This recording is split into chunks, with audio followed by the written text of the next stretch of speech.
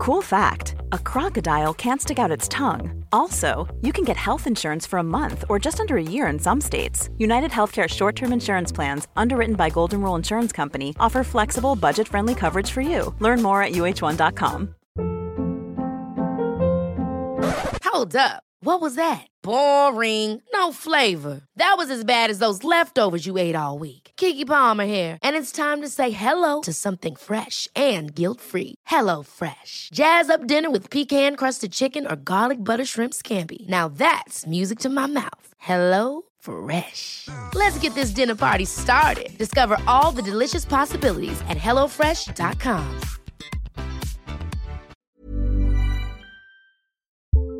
We are special breakfast people here at Pantsuit Politics, but not just when Beth and I are on the road. The truth is, I want something warm from the oven every Saturday morning and Sunday morning. It's just the truth. It makes it feel special, makes it feel exciting. I don't want to work at it. So the first time I ever saw Wild Grain, which is bake from frozen subscription box for sourdough breads, fresh pastas, and artisanal pastries, I was obsessed. You guys, I've been a member for over a year. It's amazing. It's so easy. Every item bakes from frozen in 25 minutes or less, no thawing required.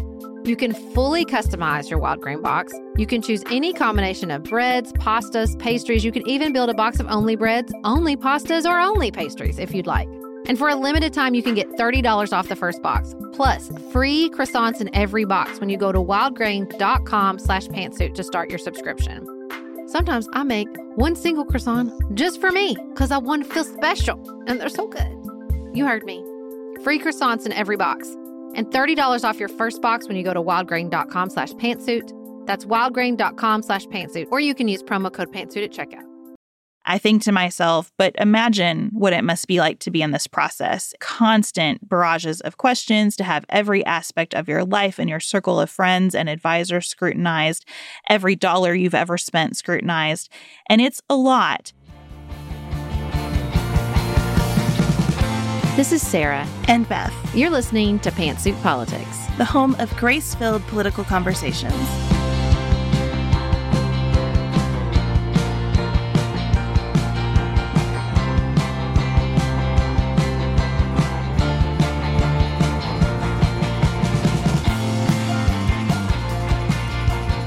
Hello, happy Tuesday. The title of this episode is Primary Panic. We mean to say that is not helpful. Okay, so let's just begin with a big, deep breath. Let's also begin by wishing our executive producer, Martha Brunitsky, happy birthday. Martha is celebrating her birthday tomorrow, and she has been an amazing delight to have as part of our team here. She was instrumental in our tour stop in California, so we're really excited for her. And we also have a new executive producer to welcome, Amy Whited. Thank you for joining us. We're so excited. We have such a great executive producer team. And if you're interested in becoming an executive producer of Pantsuit Politics, why don't you just head on over to Patreon and check it out. Also, we have some very exciting news. Pantsuit Politics is hitting the road again with live shows. The Nuance Nation tour last year was a massive hit. You were unbelievably kind and also incredibly, what's the word I want? Needy's not right. Forceful in your request for more show dates. So that's what we're doing. At the end of March, mark your calendars. This is the big one. We're going on a 4-day, 4-city tour. On March 26th, we will be starting in Washington, D.C. The next night, the 27th, we'll be in Philly. The next night, the 28th, we'll be in Boston. And the final night, the 29th, we will be in New York City. Did that sound like a Pace commercial? It was really good. I liked it. Yeah, that's what I was trying. And we're really, really excited. We're changing a lot of ways that we do the tour, including but not limited to, we learned from the Nuance Nation tour that venues don't exactly love it when you spend 2 to 3 hours greeting every single person who came to the show. So unfortunately, we're going to have to change that a little bit, but we will have tickets to meet and greets with us. We're really excited about that.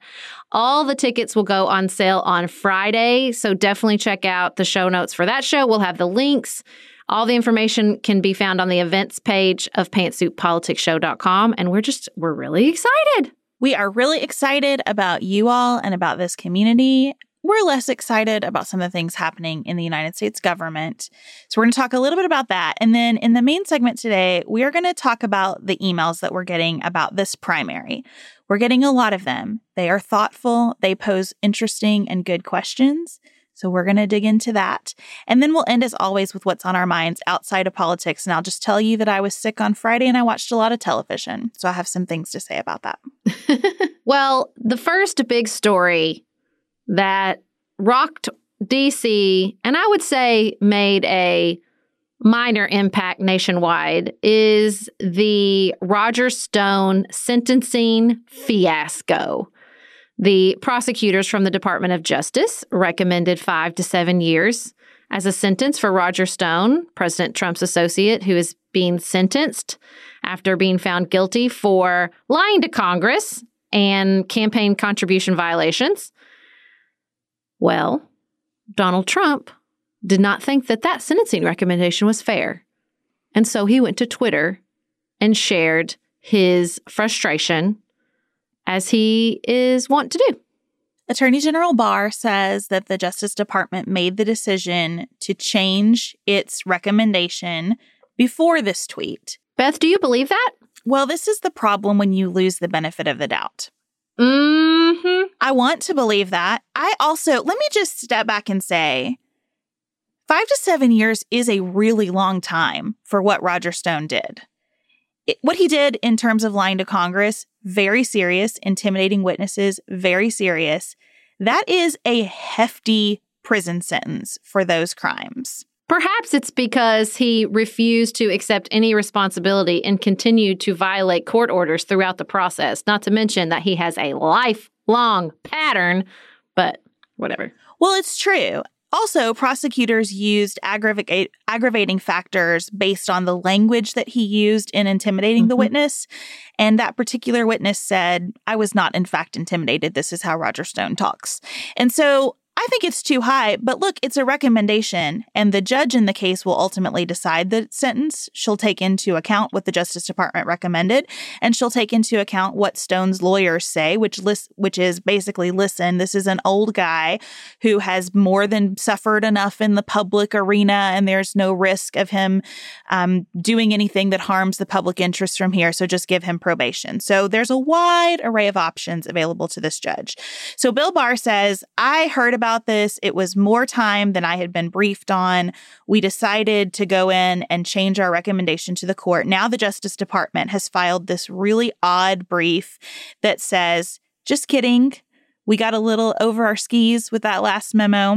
And actually, court, just do what you think is fair. Well, in the meantime, the 4 prosecutors on the case resigned in an act of protest.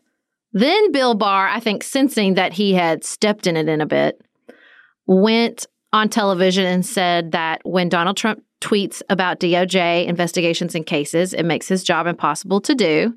The fact that Donald Trump did not then tweet in response to an administration official criticizing him makes me think he both knew it was coming and perhaps helped Bill Barr plan this statement. But whatever. I'm real skeptical of these two at this point.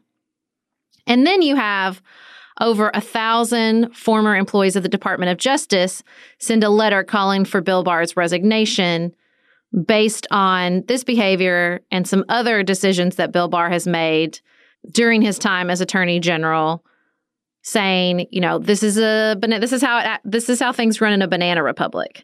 And this is incredibly detrimental to the Department of Justice. I read a really interesting article about how they pull these Department of Justice officials and prosecutors from all over the country for investigations into the president's political enemies. They did it with Clinton. Nothing was found. They did it with Andrew McCabe, there was no recommendation for criminal prosecution. And you see this pattern over and over again. Well, we don't like the outcome, and the president doesn't like the political outcome of this, so we'll just pull in another Department of Justice prosecutor to reinvestigate. Because, you know, the investigation's the ballgame at this point in our political environment. Being investigated is as good as being convicted in many courts of public opinion around the country. And so I think this behavior, as represented by the Stone situation, by the reexamination of Michael Flynn's case, it's really, really concerning. It's troubling for the investigation to be as good as being convicted in any context. We're going to talk more about that in a minute, especially because the Department of Justice should always be reviewing its own work. The role of the Inspector General is critically important. A critical eye about how zealous is our prosecution is important. How are we using tools like FISA warrants? How is the FBI conducting its business? These are the most powerful tools our government has outside of the military. And so being able to critique them constantly, openly, and honestly is essential, I think, to us having confidence in our government. And Bill Barr is using those tools of self-reflection, but in a way that makes us less confident instead of more confident in our law enforcement agencies because of his ties to the president and because he seems to always use them in a way that shields the president from that critical eye. And so I just can't say enough about how I think the resignation of those 4 prosecutors is symbolic of the kind of activity that needs to happen, given that Congress has chosen not to check this president in any meaningful way. Those 4 prosecutors' resignation did not signal a disagreement with supervising attorneys. To resign, to withdraw from a case, you have to have a judge's permission. It's a very big deal in the sentencing phase of a criminal case to ask the judge to allow you to resign. It wastes court resources. It wastes a lot of time. It is hugely detrimental in the court of public opinion to the fair and impartial administration of justice, right? It's a very big deal that they resigned. And I think that tells you what you need to know about timing and motivation here.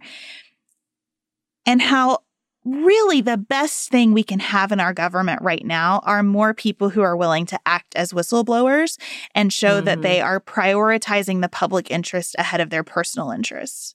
When this episode comes out on Tuesday, they're going to have the first hearing with U.S. District Court Judge Amy Berman Jackson, who has shown herself, I think, to be someone who does not suffer fools. And so I'm going to be honest, I'm looking forward to hearing from her in the wake of all this shenanigans and see what she has to say, because she's going to be the one deciding. Well, especially since the president has also personally insulted her on Twitter over the way that she handled Paul Manafort's case. And so back to Bill Barr's point, which is a true and good one, he cannot do this job if the president keeps talking about everyone publicly. But if I were Bill Barr, even if I thought that every single call I had made to this point had been the right one, I think the right thing for him to do is to resign. That's never going to happen. No, and they said that in the letter. And they said basically what you said before, which is it's essential that officials inside the Department of Justice use the processes, use the press, use what they have available at their disposal to blow the whistle, to expose political motivations where they are present, and to do what they can do from inside the Department of Justice to protect the rule of law, because Attorney General Barr has shown that he is not interested in doing that. I was thinking about political motivations as I was putting together some notes for this episode, Sarah, and I have this bullet point called The Administration's Vindictiveness and Rising Authoritarianism, because I couldn't think of a less menacing description for this category of stories that seem to underscore what we were just talking about. Yeah, I mean, I think that he is trying to use anything that he can. You know, Donald Trump sees the United States government, and particularly the executive branch, as serving him. It does not serve the American people, and he does not serve the American people. It's to serve him. And so he wants to, you know, the headline on the cover of the Washington Post today, as we're recording on Monday, was Trump is trying to rewrite history on the Mueller probe. Now, he's going to use what he can to damage people's reputation, to set a new narrative. I mean, we saw through impeachment that he's going to use our diplomatic corps to pursue political revenge. And, you know, there's not much hidden as far as his strategies and his motivations at this point. And I think that federalism is suffering greatly because of this approach. One of the stories that broke over the weekend from the New York Times was that the Trump administration is deploying tactical units who serve at the southern border in cities across the country that are designated as sanctuary cities as part of a supercharged arrest operation. What this means is that officers who have special forces type training, including like sniper certification, people who are trained to work at the most dangerous points of the border, are going to be in cities like Chicago and Los Angeles to help with routine immigration arrests. And that's the kind of thing that makes everyone less safe, including those officers. Yeah, I mean, I think when it comes to immigration, what we've seen is that in the same way the Trump administration and Donald Trump himself will use whatever is available to him to the Department of Justice, the Office of Customs and Border Control will use whatever is available to them to pursue his immigration agenda. There was an incredibly heartbreaking story in the Washington Post on Sunday about a unaccompanied minor detained, given access to trauma therapy, told that what he said to the therapist would be kept secret. And then immigration authorities used the notes from the therapist to try to deport him. The judge was ready to grant his asylum request, and they were using notes from the therapist in this supposedly confidential counseling session against him.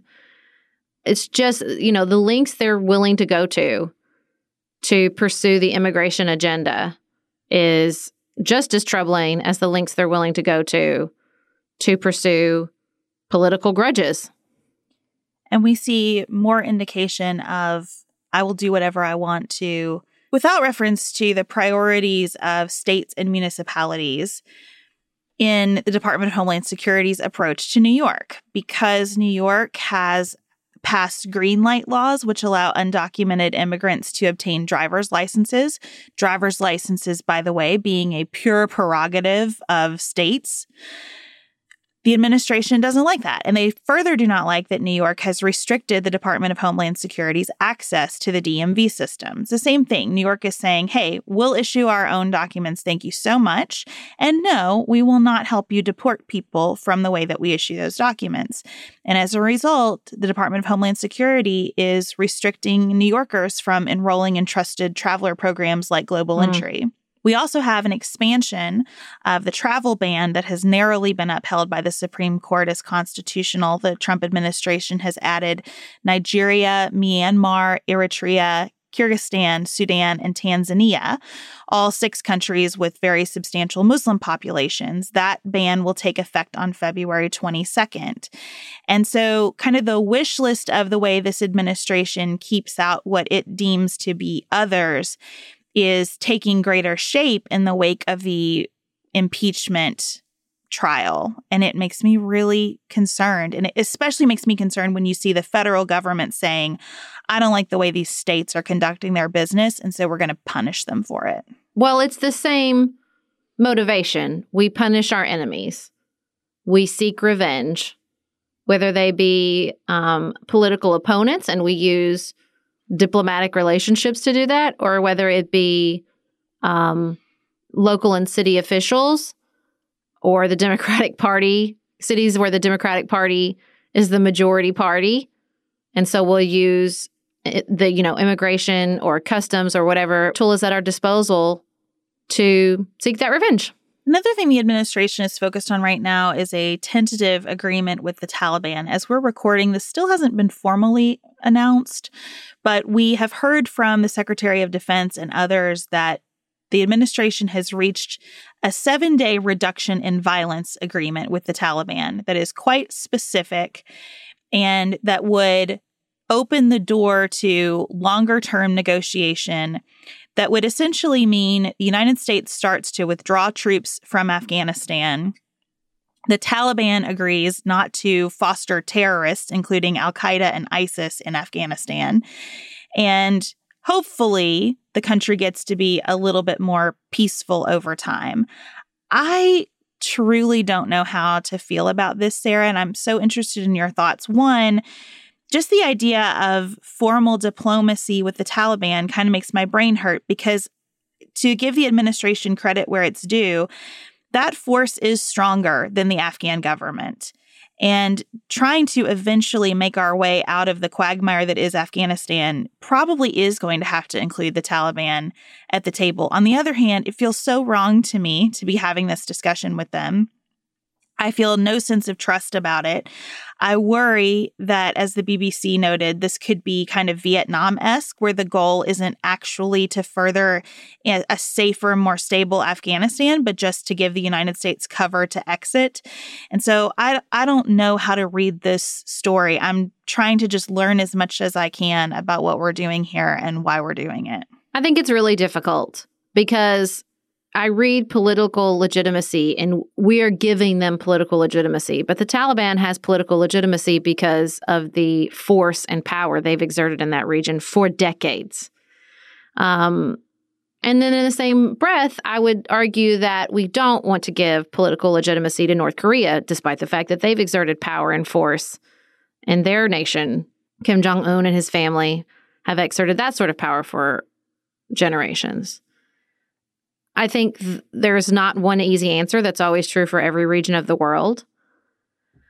But I do think that an important component when looking at this is, do they want political legitimacy from the United States government because they have global goals or even regional expansion, and that is a goal? And I think it's easier to argue that North Korea is looking for global legitimacy of the kind that only the United States and Donald Trump standing next to him can offer, and that the Taliban is looking for something very different. I think that they are looking for an exit for the United States as much as the United States is looking for an exit. And I don't think saying, well, this is bad like Vietnam. I mean, is it bad that we're not fighting the Vietnam War anymore? Like, I don't think it is. I hate that it extended as long as it did. I think it was a giant foreign policy fail and moral and ethical failure on the behalf of the leadership of the United States government. But I also think whatever it took to wrap it up and get out of there was going to require sacrifice. But it's better than the alternative, which is further sacrifice of American lives in a place in which we don't know the goal. And I mean, maybe we're back to the same thing we always come to with Afghanistan, which is what was our goal ever? What is our goal now? Because if we still don't understand that, I think any decisions we reach with regards to withdrawal will be tainted. We have to understand what we're trying to achieve. If we're trying to achieve withdrawal, then I think negotiating with the Taliban and reaching a diplomatic agreement, even if it bestows some legitimacy on them, is perhaps worth it. If we have bigger regional or global concerns when it comes to Afghanistan and the surrounding countries, which I'm sure we do, but they're not as important as just getting out, I don't think there's going to be one answer that checks all the boxes. I think what we're looking for now is just one that checks enough. And I'm inclined to say if a diplomatic agreement with the Taliban gets us there, then it gets us there. I guess I just want to understand withdrawal for the sake of what? Mm-hmm. Because as we see in Syria, withdrawal is not always the most peaceful option, right? We probably made the troops that are still in the Middle East less safe by talking about withdrawal of troops from Syria. We definitely made people in Syria less safe by talking about that withdrawal. I mean, we've had this conversation a lot, and I don't have more clarity on it really, other than to know that as the American people, we don't like the idea of preventive missions, and that is how most of our military is deployed right now. And so it's hard to understand and think about what's the goal, because the goal is something that maybe we're not even using the right tools for. I mean, maybe that's the question. What are we trying to accomplish? Okay, what are the best tools to accomplish that? And do we even have them, or do we just keep repurposing the military and asking them to do all kinds of impossible things because the needs of the world keep changing? We also wanted to spend a few minutes talking about the Harvey Weinstein trial that continues. In particular, many of you reached out and wanted to talk about the daily episode in which Megan Twohey, one of the reporters who broke the Harvey Weinstein story and wrote She Said, with Jodi Kantor, interviewed Donna Rotunno, Harvey Weinstein's defense attorney. It was a fascinating conversation. In particular, at the end of the interview, Megan Twohey asked Donna Rotunno, have you ever been sexually assaulted? She replies, no. And then launches into a truly bizarre answer. And do we want to just put a little of this audio in? Okay. I had another question, which was whether or not you've been sexually assaulted. I have not. Okay. I have not. Because I would never put myself in that position. So you're saying, okay, actually, I'm sorry. So you're saying that you're saying that you have never been sexually assaulted because you would never put yourself in the position of being sexually assaulted? No, I've always made choices from college age on where I never drank too much. I never went home with someone that I didn't know. I just never put myself in any vulnerable circumstance, ever. We listened to this episode together in the car, which was a good experience, I think, in that we were able to kind of process some of it in real time. And as we were listening, I started with this like, okay, I get you reaction, because Harvey Weinstein and every criminal defendant deserves to have a lawyer, deserves to have a really good lawyer, deserves to have a lawyer that is hard on the system, right? That says, whatever this person is accused of doing, you must prove it, government. You must prove it using tactics that are constitutional and ethical. And so I'm with her right through that. I know you don't get why I would do this, but everyone's entitled to a defense. And then we get into more personal feelings about what constitutes actually being victimized. And I just can't understand why she, Donna Rotunno, agreed to give this interview and why she agreed to put these personal perspectives out into the public eye. I am just mystified by where this went. In her argument about why Harvey Weinstein is innocent, which she believes, it shifts over time. It starts with everybody deserves a defense. Absolutely. Don't disagree with that. And it shifted from, well, this was consensual because you can see that they continued to email him and reach out to him, and some of these emails were warm, to basically, well, even if it wasn't consensual, they bear much of the fault because they assumed risk.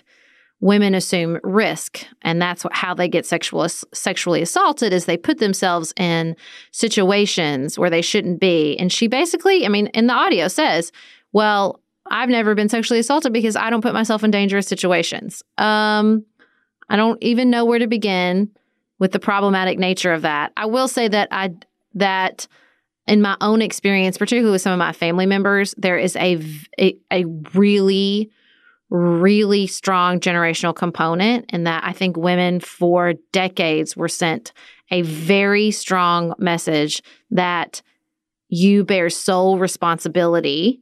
And I'm not saying anything revolutionary here, that, women in the 50s and the 60s and earlier into the 70s and 80s were sent the message that you bear responsibility for this. You know how men are, and if you drink too much or wear the wrong clothes or put yourself in dangerous situations, well, then it's your fault. And listen, you don't just erase all that with the Me Too movement or with, conversation after conversation. It took decades to place that message in women's minds and men's minds, and it will take decades to erase it. Yeah, I'm always interested when I read articles that say the Me Too movement deprives women of agency, because it's almost like you either have this worldview that Donna Rotunno was articulating of it is solely the responsibility of a woman to anticipate and guard against the absolute worst version of male behavior, or women have absolutely no responsibility. And I guess neither do men. We're all just subject to the worst forces of our nature. I don't think that's what the Me Too movement is arguing, but that's the straw man that gets set up when you start to say that women lose agency because of Me Too. I think some of what goes on here, there are legal principles that get embedded into our brains, especially those of us who've gone to law school, that kind of take hold. And what you hear a little bit from Rotunno is an echo of a tort doctrine called assumption of the risk. There are certain things that we say you can't sue someone for because you acquiesced to having a consequence of your own behavior. And that makes sense in certain contexts. What doesn't make sense is the way Rotunno takes that into the criminal context. You can't consent to having someone do crime to you because the analysis about crime is on the law and the perpetrator, not on the way that the victim interacted with the law and the perpetrator.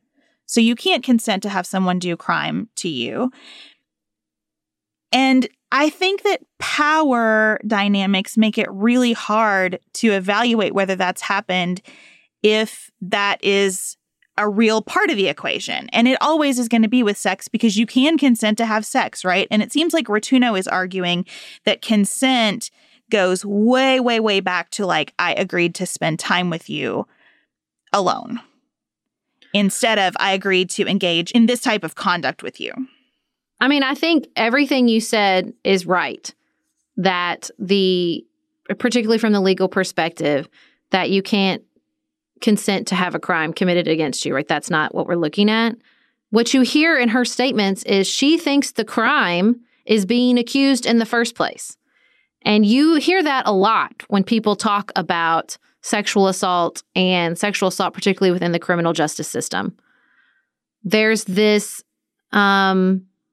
perception, narrative, undercurrent, and it was definitely present in her interview, that being falsely accused even is a crime in and of itself. The second you're accused, whether you're guilty or not, that's the crime. And there's this sense that it's almost like an equal crime and that we need to have all these legal processes in place that's the crime we really need to be working hard on preventing. It's just so out of touch with the reality of every criminal statistic, every sexual assault statistic, every sexual assault story, the history of sexual assault within the criminal justice system, that, it seems, just completely disjointed. And you hear that in Megan Twohey's voice. And as I thought about this interview, I feel like the universe kept putting Chanel Miller's book, Know My Name, in front of me. And I finally just added it to my list because I thought this is the voice we need, right? That Chanel Miller is the victim of the Stanford sexual assault case who was anonymous for a long time and then stepped out and has told her story in a book. And by all accounts, the book is amazing. So I just feel like, we all need less of Donna Rotunno expounding on how we should all be signing consent forms before we engage in sexual contact, and more Chanel Miller and people who have been inside the criminal justice system as sexual assault survivors and their perspective and their story. And being accused is not without consequence. No one disputes that. I mean, we started talking about the Department of Justice by saying that sometimes the investigation is the ballgame. It is a hard thing to be accused. But I really loved this from Lori Penny, who is an exceptionally talented writer. In The Baffler, she wrote an article worth reading in its entirety called "Is Patriarchy Too Big to Fail?" And here's what she has to say about Me Too and the presumption that we believe women. She says, "Innocent until proven guilty is a legal principle, not a moral standard, especially not when assuming his innocence so often requires us to assume her guilt and hers and hers and hers. I am not a judge. I am not a juror. I don't have the power to put a human being in a cage for the rest of his life, so I'm allowed to say what I actually think. I'm allowed to say it's unlikely that hundreds of witnesses and teams of prize-winning investigative reporters are wrong. I think he did it. And so does almost everyone in his industry, and so do you." And I think that that is true about Harvey Weinstein and why this interview was so difficult to suffer. I think it's true about Donald Trump. I think it is often true about people who have been accused numerous times by numerous women, validated by decades of industry chatter. But all of us seem to view those situations through the lens of personal experience. And if you have personal experience that is validated by these stories, we jump into that. And for people who don't have personal experience with sexual assault and harassment, I think the tendency is to view it through the lens of, but what about those rare occasions when someone is accused by one person, not many, and it's actually not true, and it takes people down. And I just think we have to live in that complexity, and figure out how we can talk to each other about this, both understanding that our personal experiences really matter and are not the whole story. Beth, who would you like to compliment this week? A broad group of people working together to make the world better, I think. And if you're a Nightly Nuance listener, you heard on Monday night me talking about the African Union Summit, which took place last week. This is the 33rd time that countries across the continent of Africa have gotten together to work towards more peace and prosperity for Africa, which I think is hugely important. And I was very encouraged this year that the United Nations Secretary General went to the African Summit and the African Union Summit and had real conversation about Africa's leadership's role in navigating conflict that occurs on that continent. The United Nations has taken a leadership role in Libya and Sudan and in many of the real devastating civil wars that occur in Africa, in large part because those wars have been proxies for countries off of the African continent.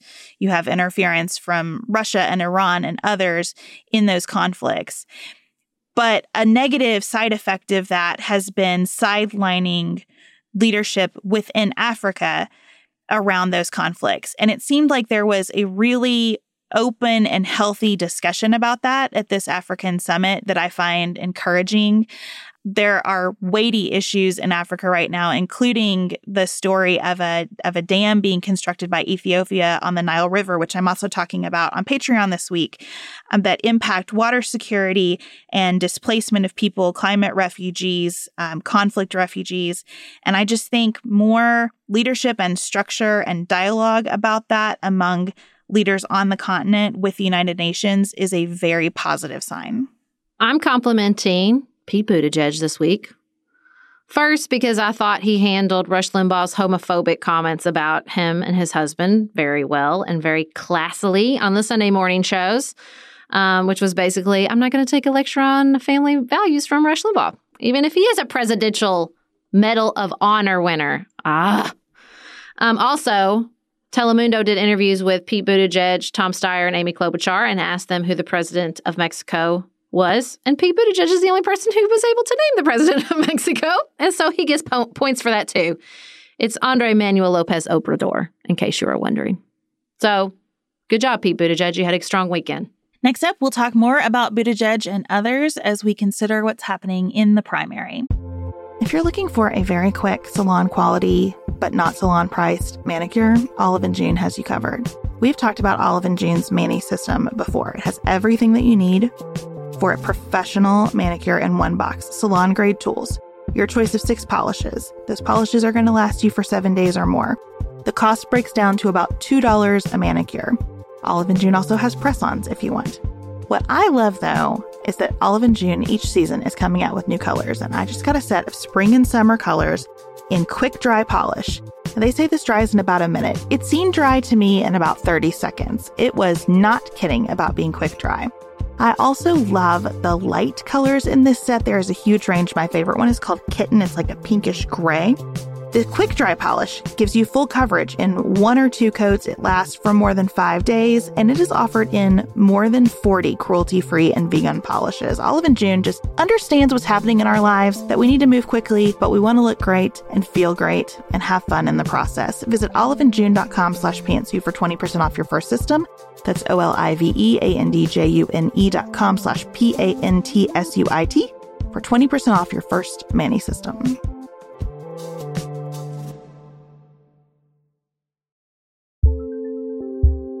Just finished A Court of Thorns and Roses and craving another fantasy world to devour?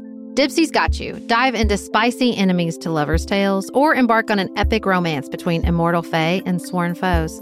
They've got fantasy romance stories perfect for your morning walk, late night, or long bath. Dipsy is an app full of short, spicy audio stories. They bring scenarios to life with immersive soundscapes and realistic characters. Discover stories about second chance romances, adventurous vacation flings, and hot and heavy hookups. And there's a growing library of fantasy series with werewolves, Greek gods and goddesses, Regency-era historical fiction, and fairy smut to explore the bounds of your pleasure. New content is released every week, so in between listening to your favorite stories again and again, you can always find something new to explore. For listeners of the show, Dipsy is offering an extended 30-day free trial when you go to dipsystories.com/pantsuit. That's 30 days of full access for free when you go to dipseastories.com/pantsuit. dipsystories.com/pantsuit.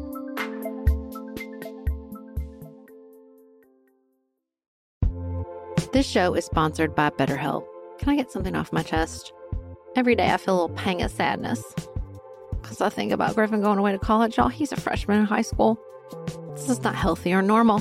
This is why I have it on my list of things to talk to my therapist about. We all carry around these things, big and small. When we keep them bottled up, it can start to affect us.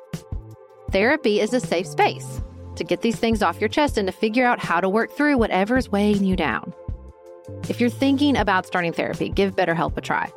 It's entirely online, designed to be convenient, flexible, and suited to your schedule. Just fill out a brief questionnaire to get matched with a licensed therapist and switch therapists anytime for no additional charge. You gotta get it off your chest. And you can get it off your chest with BetterHelp. Visit betterhelp.com/pantsuit today to get 10% off your first month. That's BetterHelp, HELP.com/pantsuit.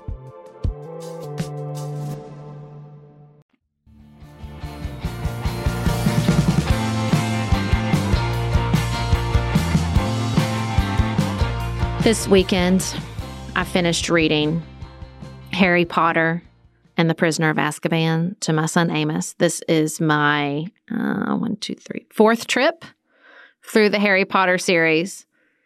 And as we are all facing the Democratic primary process and our struggle with wanting to know what is going to happen in the Democratic primary process, this quote from the ever-wise Albus Dumbledore really stood out to me. He said, "Hasn't your experience with the Time Turner taught you anything, Harry? The consequences of our actions are always so complicated, so diverse, that predicting the future is a very difficult business indeed." So I just thought that was a good quote to kick it off as we talk about the primary and how we're all dealing with this and how the media insist on trying to predict what's going to happen, which is a very difficult business indeed. Can I also say, as we kick this off, that I truly am not here to tell anyone who to vote for. And I really respect the difference of opinion that our listeners bring to this process. I find the differences of opinion that our listeners bring to this process enormously helpful.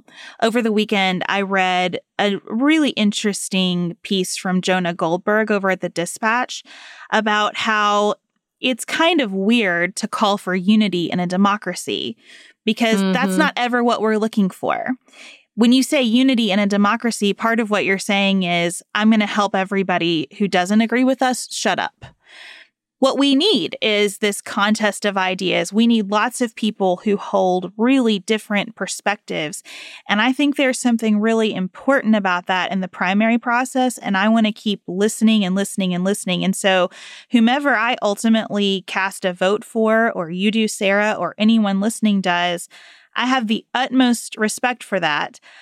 What I really want, what's become more important to me than the successful candidate, is for us to all make those decisions with our own sense of agency and with good information in front of us. I really want to time travel back. I wish I did have a time turner so that I could go back to an election in, let's say, 1910 or 1840 and see how individual voters talked about their vote. I mean, they weren't looking at polls. I don't think they were worried about what such and such voter was going to do.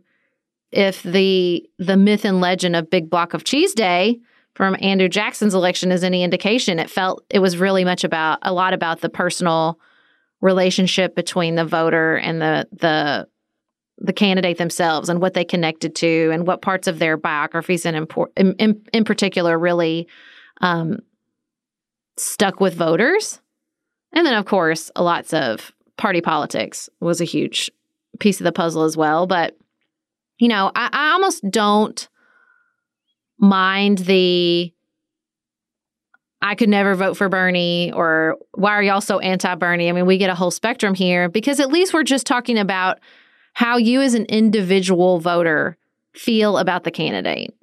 Because I think that's the only thing we're talking about that we have control over, despite the fact that this is a very unique primary cycle, and therefore every pundit wants to have very unique takes about what could go down in the process. Are we going to be at a brokered convention?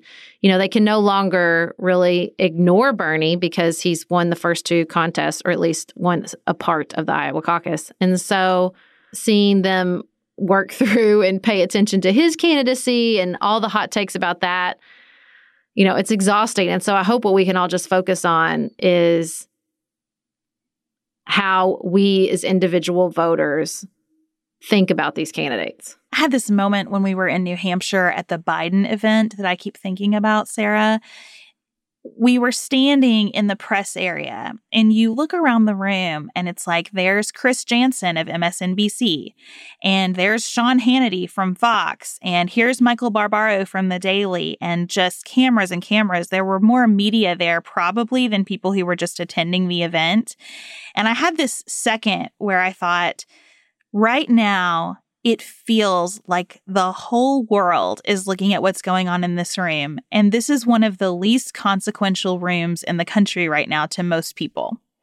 Not because of Joe Biden or anything about the campaign, but even the smartest people I know are just kind of marginally paying attention to the primary. They care a lot about it, but the ins and outs of who said what at this event and who's a surrogate for whom, and where is this person in the polling and what's going on with fundraising?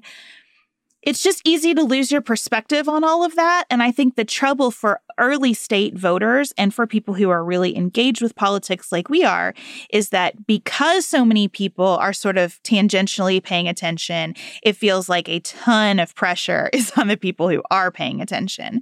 And it's too much pressure. Well, it's really interesting because I think that pressure is both misplaced and well-placed. I think the hand-wringing about Bernie Sanders as a candidate is only helpful to a point, right? We're just going to have to find out, okay? We're just going to have to find out if more people would stay home without Bernie as a candidate, or if more people will vote for Trump because they can't deal with the idea of Bernie, or more people will stay home with Bernie. We're just going to have to find out, right? We're just going to have to get to either primary election day or election day itself and figure out which group is bigger. And so I think the hand-wringing about his candidacy is a little fraught. At the same time, I think because of his unique strategy and a lot of other reasons, the hand-wringing and focus on Michael Bloomberg is not misplaced. For better or for worse, we have all had a lot of time to examine the history of Bernie Sanders and think about what he would be like as president. Lots of time, like over 5 years amounts of time. So that's not a new question. That's not a new thing to think about. So we're just spinning our wheels trying to say new things about it. But we all haven't had a lot of time to learn about Michael Bloomberg's past, his past decisions as the mayor, his past decisions as a businessman, and to think about that. So I think that's really well placed. Amy Klobuchar was on a Sunday show and basically said, you know, he doesn't have to do this. He's not coming up here and answering questions on a debate stage. He's not answering questions from the press. And that needs to happen. And I think she's right. And so, you know, the sort of Bloomberg panic, I'm less eye-rolly about, because I think that he needs to answer the questions. He needs to be examined. His past needs to be looked at. That's an important part of the process. Here's where I sort of disagree with you.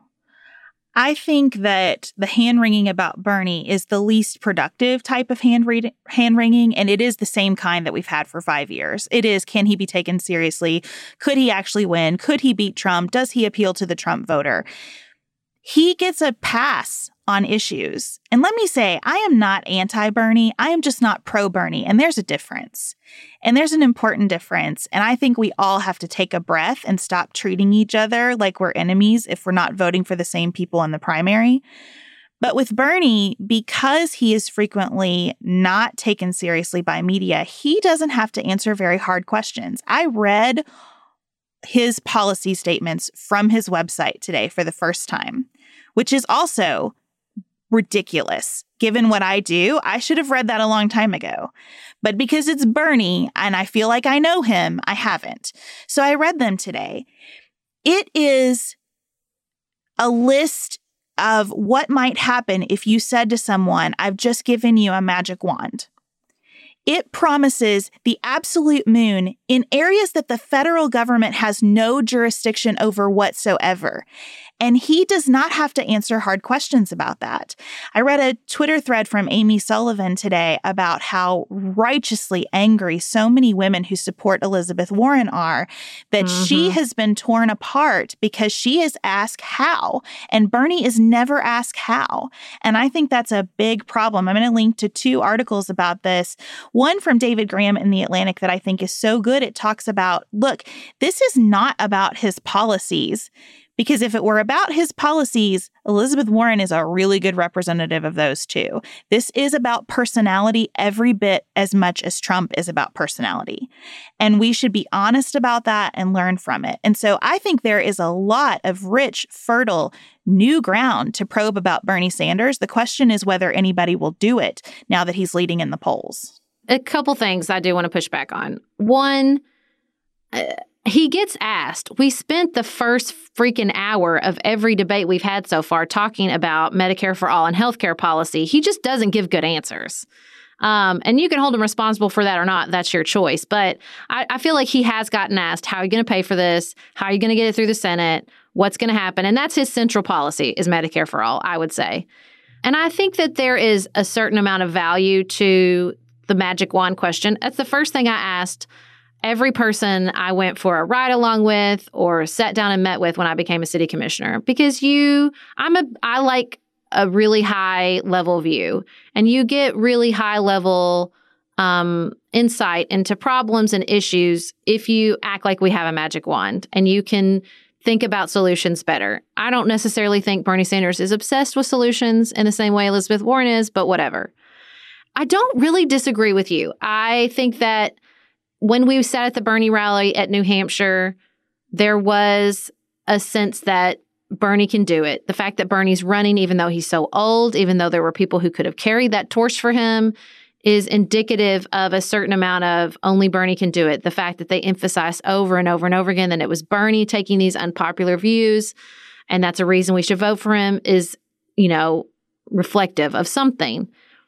I just want to be really careful with the idea that there's this link between Bernie and Trump. And because there is a populist thread present for both of them without a doubt, I think that there's a real danger in talking about them with even a hint of equivalency. Because Bernie Sanders is running for president after decades as a United States senator. And Bernie Sanders, despite his wishful thinking about how to get things through the government, does understand the government and has a lot of experience and working in the government.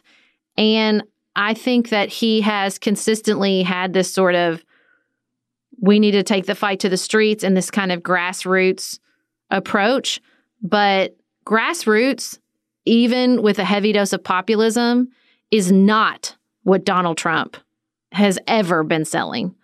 And I just, I thought a lot about that since we said at the campaign rally. And I've heard a lot of, we came out of the campaign rally and heard 3 people describe it like, oh, it just sounds like a Trump rally. And I think that's an easy comparison to make. And I don't think it's completely unfounded. I just think we need to be really careful because Bernie Sanders is not Donald Trump.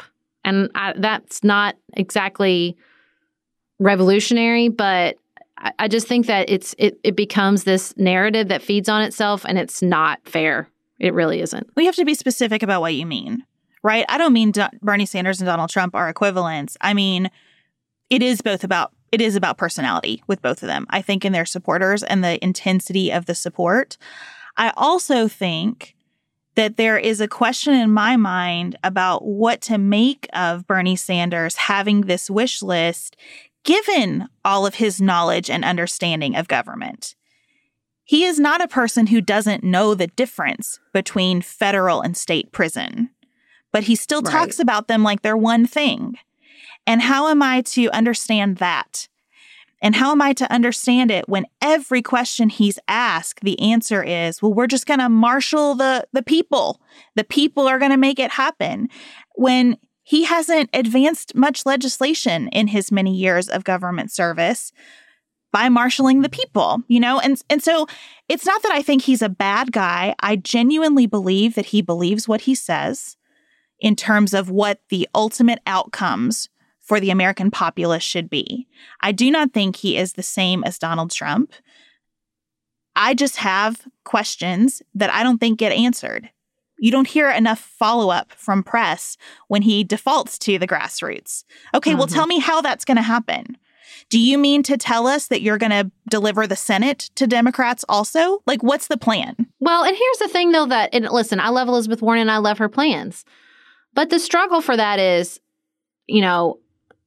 twofold for me. I mean, one, I think that there is a personality component, but you and I listened to that interview from the people knocking doors from Bernie on Start Here, and the woman was like, I don't love that it's a 78-year-old who had a heart attack, but I suffered through this medical trauma, and system is unacceptable, and he's the only one who's consistently been saying that, and so he's my guy. Like, I want radical change to the healthcare in this country, and so he's my guy. And so I don't think it's necessarily all personality, in the same way that if we're being honest with ourselves when we say Trump was a manifestation of a problem and not the problem itself, Trump wasn't. He was the right personality for the moment.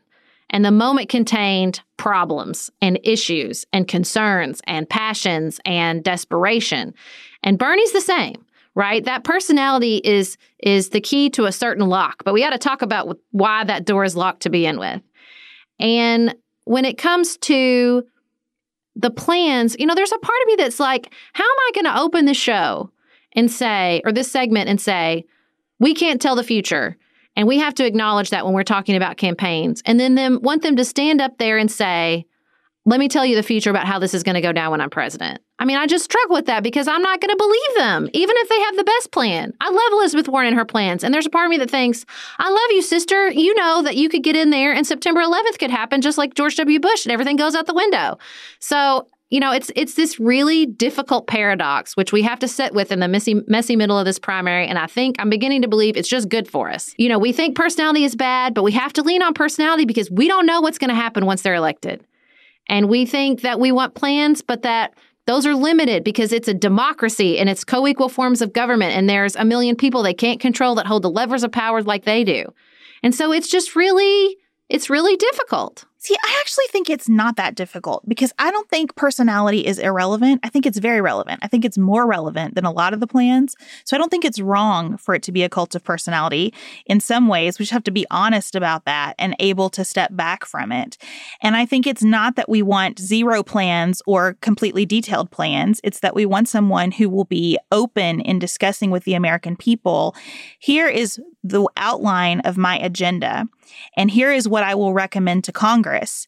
But then they are the people who have to do it. And here's how I intend to work with them to try to get this done. I think it gets to the fact that depending on the day and the angle of a story or the framing of a debate question, we act like we're trying to hire a legislator-in-chief instead of a commander-in-chief and someone who generally leads the executive branch. And if we could pull back from all that and recognize, like, this is a difficult position to hire for. It has a lot of different components. To the issue of character, though, it does bother me that Sanders promises a radically ambitious agenda. And it's not that I'm looking for greater technical specificity. I'm wanting to understand within the confines of 3 co-equal branches in a federalist republic, how is it that some of this is going to happen? Well, I think his answer would be, I think it is Elizabeth Warren's answer as well. It happens when you have an enormous amount of political support and you don't build a wave of grassroots support that's powerful enough to force the change you want to see by saying, well, it's difficult and we might not get it all done and we're just going to keep our demands really pragmatic, right? I mean, they're going to tell you that, I think if they're being honest anyway, particularly Bernie, we build this sort of passion and these sort of dedicated supporters. And that's why he's winning. Make no mistake about it. That's why he's winning this primary right now, is because he has an extremely dependable fundraising base and an extremely dependable organization full of volunteers. And he has that not because he looks at them and says, I'm going to give you this really pragmatic list of things I might or might not be able to achieve because we really have to depend on Congress. He does that by saying, this is the future that I see. You want to join me? It's a vision, right? It's not a plan. It's a vision. This is what I'd like to see America look more like. And yeah, you gotta dream big if that's how you're trying to motivate people, because that's how you are building power within your campaign and hope to build power once you're in office. I understand that. And I think it is ethically problematic. What happens when the revolution doesn't come? And how do you define the revolution? Is it just electing someone with that vision? And I think that is as problematic as what's happening in the Bloomberg campaign. Right. That's exactly what I was going to say. How are you going to have problem with the populist fervor and not problem with basically a marketing campaign? I do have a problem with the marketing campaign, a big one. And I think it's good that we are starting to get media scrutiny focused in on the record of Mike Bloomberg, who has done a lot of really good things in the world with his money. And I do not want to be I don't want to give that short shrift. And I also think that what's happening in this campaign is troubling and comes from a troubling message deliverer as well. Because the way that Mike Bloomberg orchestrated a third term for himself as New York City's mayor, has run his businesses, is running this campaign, is spending money like he can print it, all of those things to me are as authoritarian as some of what we see from Donald Trump, and as I have concerns that we would see from a President Sanders. Sarah and I have talked many times about our desire to age as gracefully as possible, and skincare is a huge piece of that. I spend a lot of time and money thinking about my skin, and I have added Ritual to my routine, which just gives me a lot of comfort. Ritual is here for us. They have created a wrinkle support skin supplement and conducted clinical studies, so we know it's working. They're taking the guesswork out of skincare. Ritual Hyacera is one of several Ritual products that I love. I take the daily multivitamin, I take a probiotic, and Hyacera is that once daily skincare supplement that is clinically proven to reduce wrinkles and fine lines and increase skin smoothness in 90 days. I recently met a friend for the first time in person as opposed to online. And we were discussing the fact that I am 43, and she said, I cannot believe how young you look. And I thought, thank you, Ritual, for that. Start Hyacera to help minimize wrinkles without compromising on clean science. Hyacera from Ritual is a clinically proven skin supplement you can actually trust. Get 25% off your first month for a limited time at ritual.com/pantsuit. Start Ritual or add Hyacera to your subscription today. That's ritual.com/pantsuit for 25% off.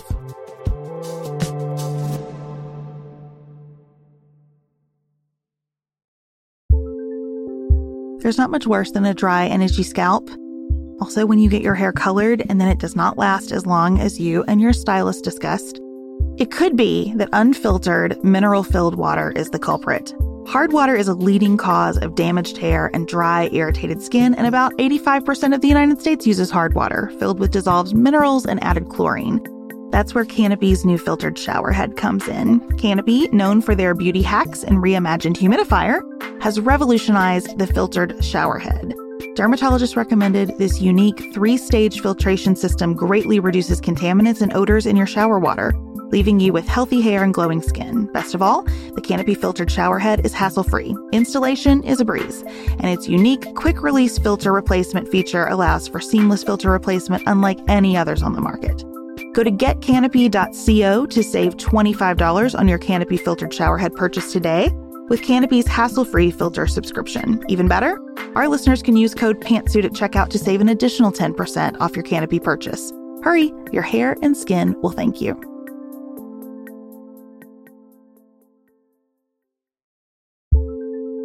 Do you want a bra that's sexy or a bra that's comfortable? Thanks to Third Love, you can have both. Third Love was started to take all the frustration, ick, and out of bra shopping. That's why they make solutions for every bra problem, aka problems. Their bras make it easy to bring back perkiness you haven't seen since high school, get smoothing you know where, and have straps that actually stay put.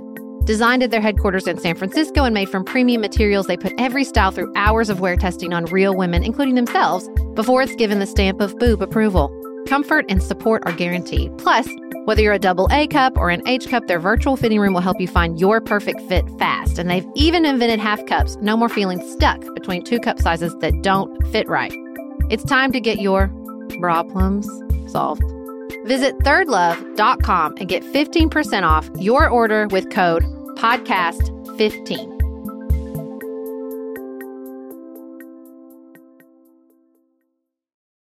Yeah, I think I have concerns about what we'd see from a President Bloomberg. That's what I mean. I think they're all in this category of I worry about what happens if this is the executive branch.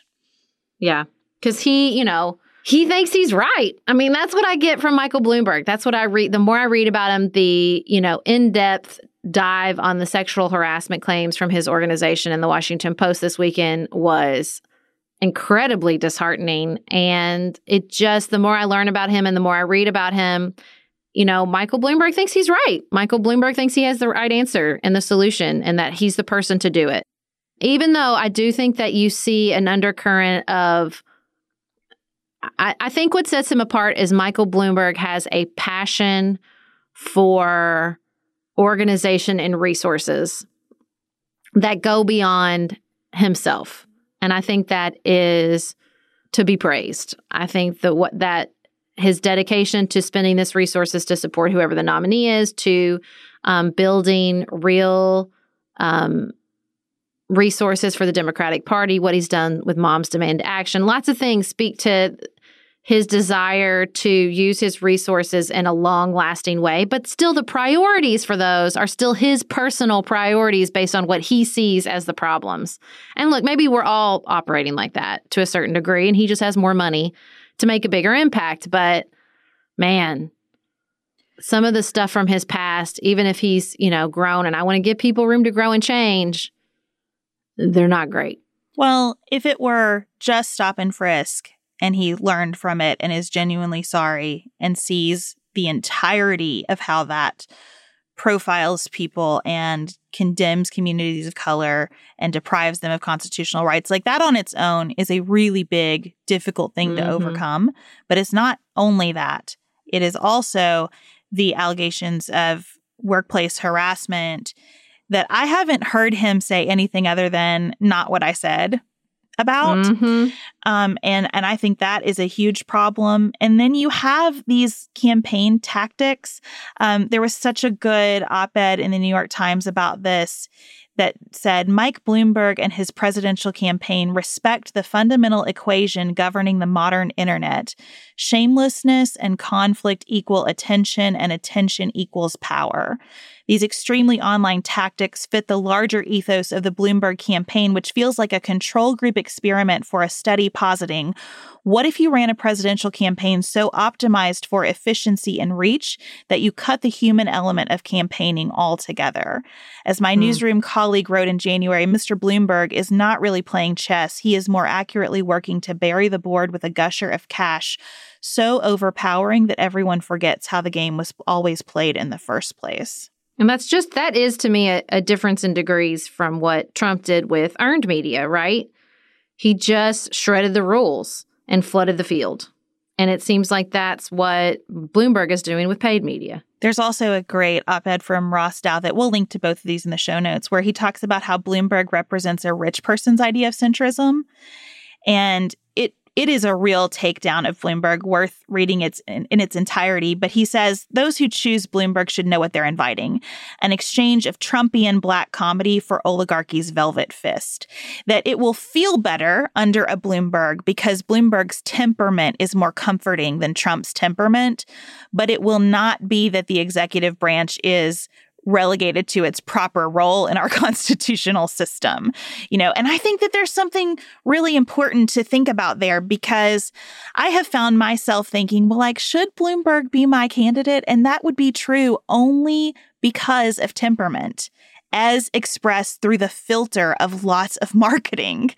But that temperament is undermined by these reports of how he actually treated women, and especially pregnant women, in his companies.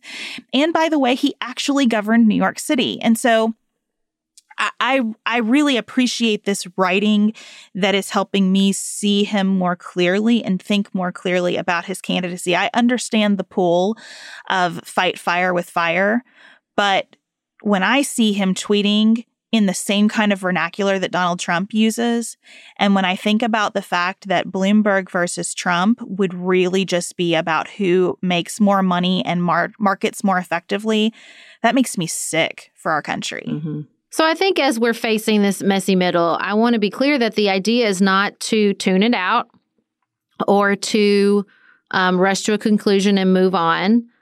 I think that the messy middle and storytelling is where all the breakthroughs happen. You don't get them in the fresh start, and you don't get them in the neat conclusion. You get them in the messy middle, where you sit with hard things.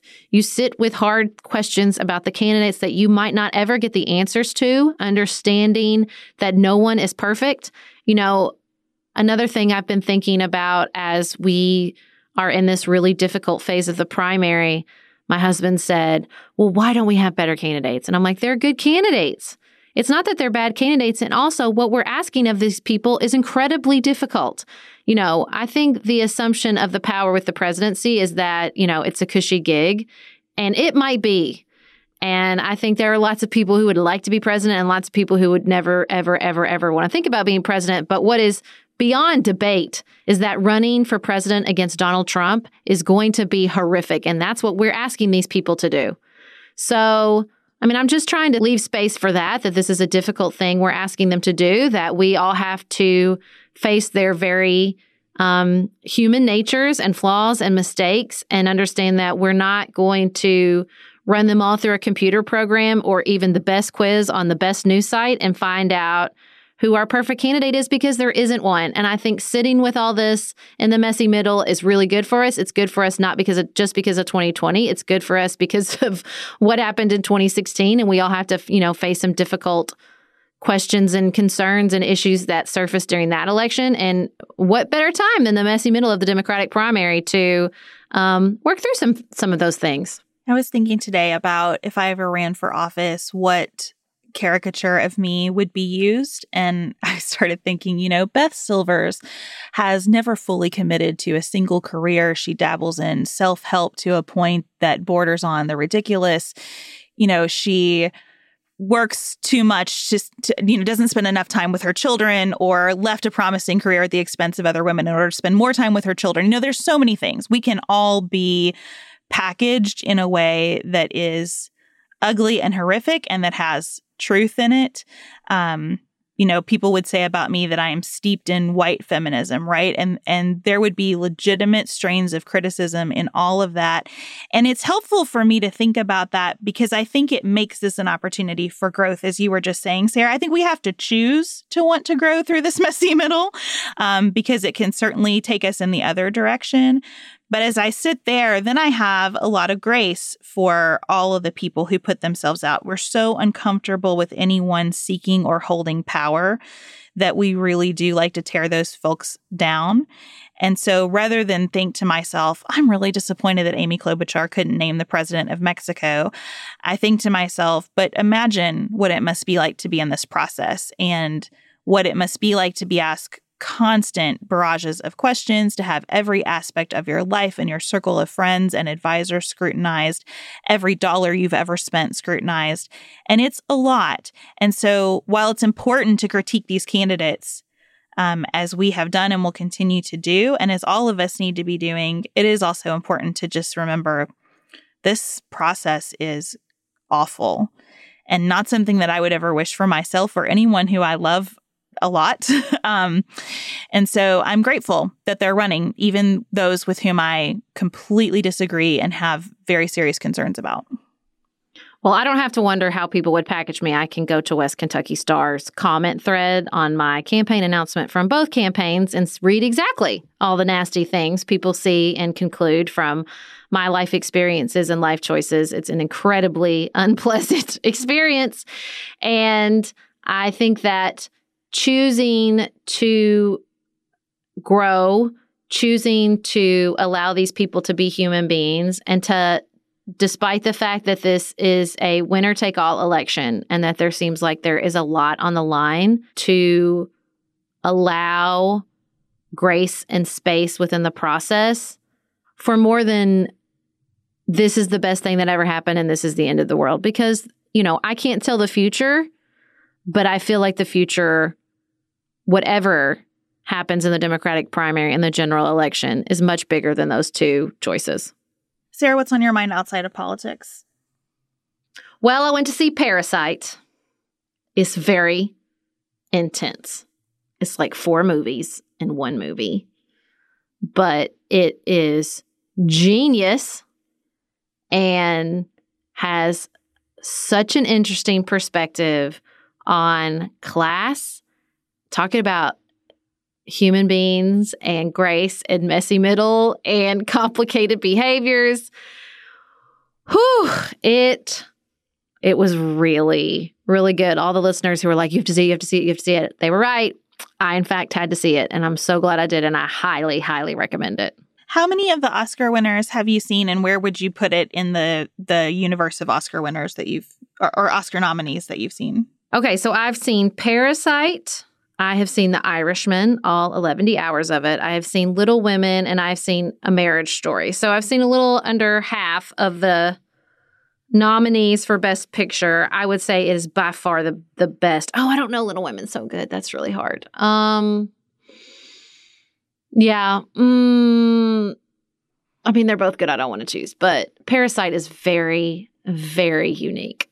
And Little Women is a remake. So it's a brilliant remake. I don't want to undercut it, but that is what it is. I just, Parasite, as far as I can tell, I feel pretty confident, even without seeing Joker or 1917, saying that they picked the best picture for sure. Well, I watched A Marriage Story on Friday when I was in the throes of a virus, and I am going to refer everyone who asks me why I'm no longer a lawyer to that movie for the rest of time, because I, as a lawyer, was Alan Alda in that movie, who is like, everybody, I love you, you're people, this is hard, and we can spend all kinds of money, and it's not going to make you feel better. And it seems crazy, doesn't it? But that's just what it is. Option A is terrible. Option B is worse. This is the world that we live in, the justice system. And the fact that he portrayed that with such clarity just really spoke to me. I'm probably the only person who focused so much on his role in this movie. But I thought it was so lovely to recognize the version of myself that was a lawyer there. I thought the acting was so good. I do love Adam Driver. I thought Laura Dern was great, as all of the accolades for her would signal. But I am just going to take a little clip of him now and save it in my email so that when people say, why aren't you a lawyer anymore? I can say, because I was this kind of lawyer. And those kinds of lawyers are wonderful and needed, but it is also a really hard walk through life to be this person. Yeah, that my husband says the movie should be called The Divorce Story. It's not really about the marriage as much as it is about the divorce. And it is brutal, just brutal. Really, really is. It's brutal under these circumstances that feel crushingly normal. I guess except for the fact that she's an actress and he's a director and it involves this real fight over where they're going to live. But even that part, I mean, it is so crushingly normal, the things that these two went through and the way their child experienced some of it. I was sobbing watching the end of it. And then I got up and I saw Chad for a second and he said, "What'd you think?" And I started sobbing just trying to tell him about it. And it's hard to tell people about because everything happens, but not that much happens because it's just a story about all these tiny things that we do to break each other's hearts. Anyway, I thought it was excellent. Well, thank you for joining us for another episode of Pantsuit Politics. We will be back in your ears tomorrow over at The Nuanced Life. If you have not checked out our other podcast, it's basically an extension of this section of the show where we talk about cultural things we're paying attention to. We take advice questions and we let listeners commemorate important moments in their lives that go beyond, showers and weddings and retirements. So you should check it out. We'll be there tomorrow, Wednesday, talking on The Nuanced Life. And we'll be back here on Friday as always. Until then, keep it nuanced, y'all.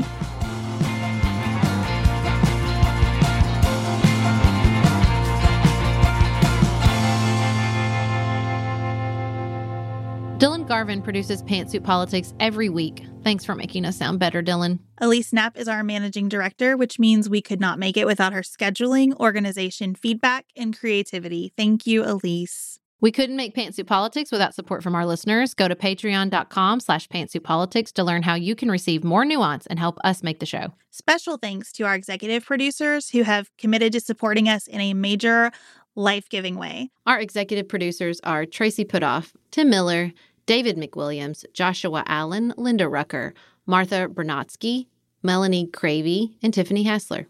Our theme music is composed and performed by Dante Lima. The music under our ads is composed and performed by Dylan Garvin. Learn more about our live events that we're involved in and what we're reading each week by signing up for our weekly newsletter at pantsuitpoliticsshow.com. And connect with members of the Pantsuit Politics community by following us on Instagram, Facebook, and Twitter.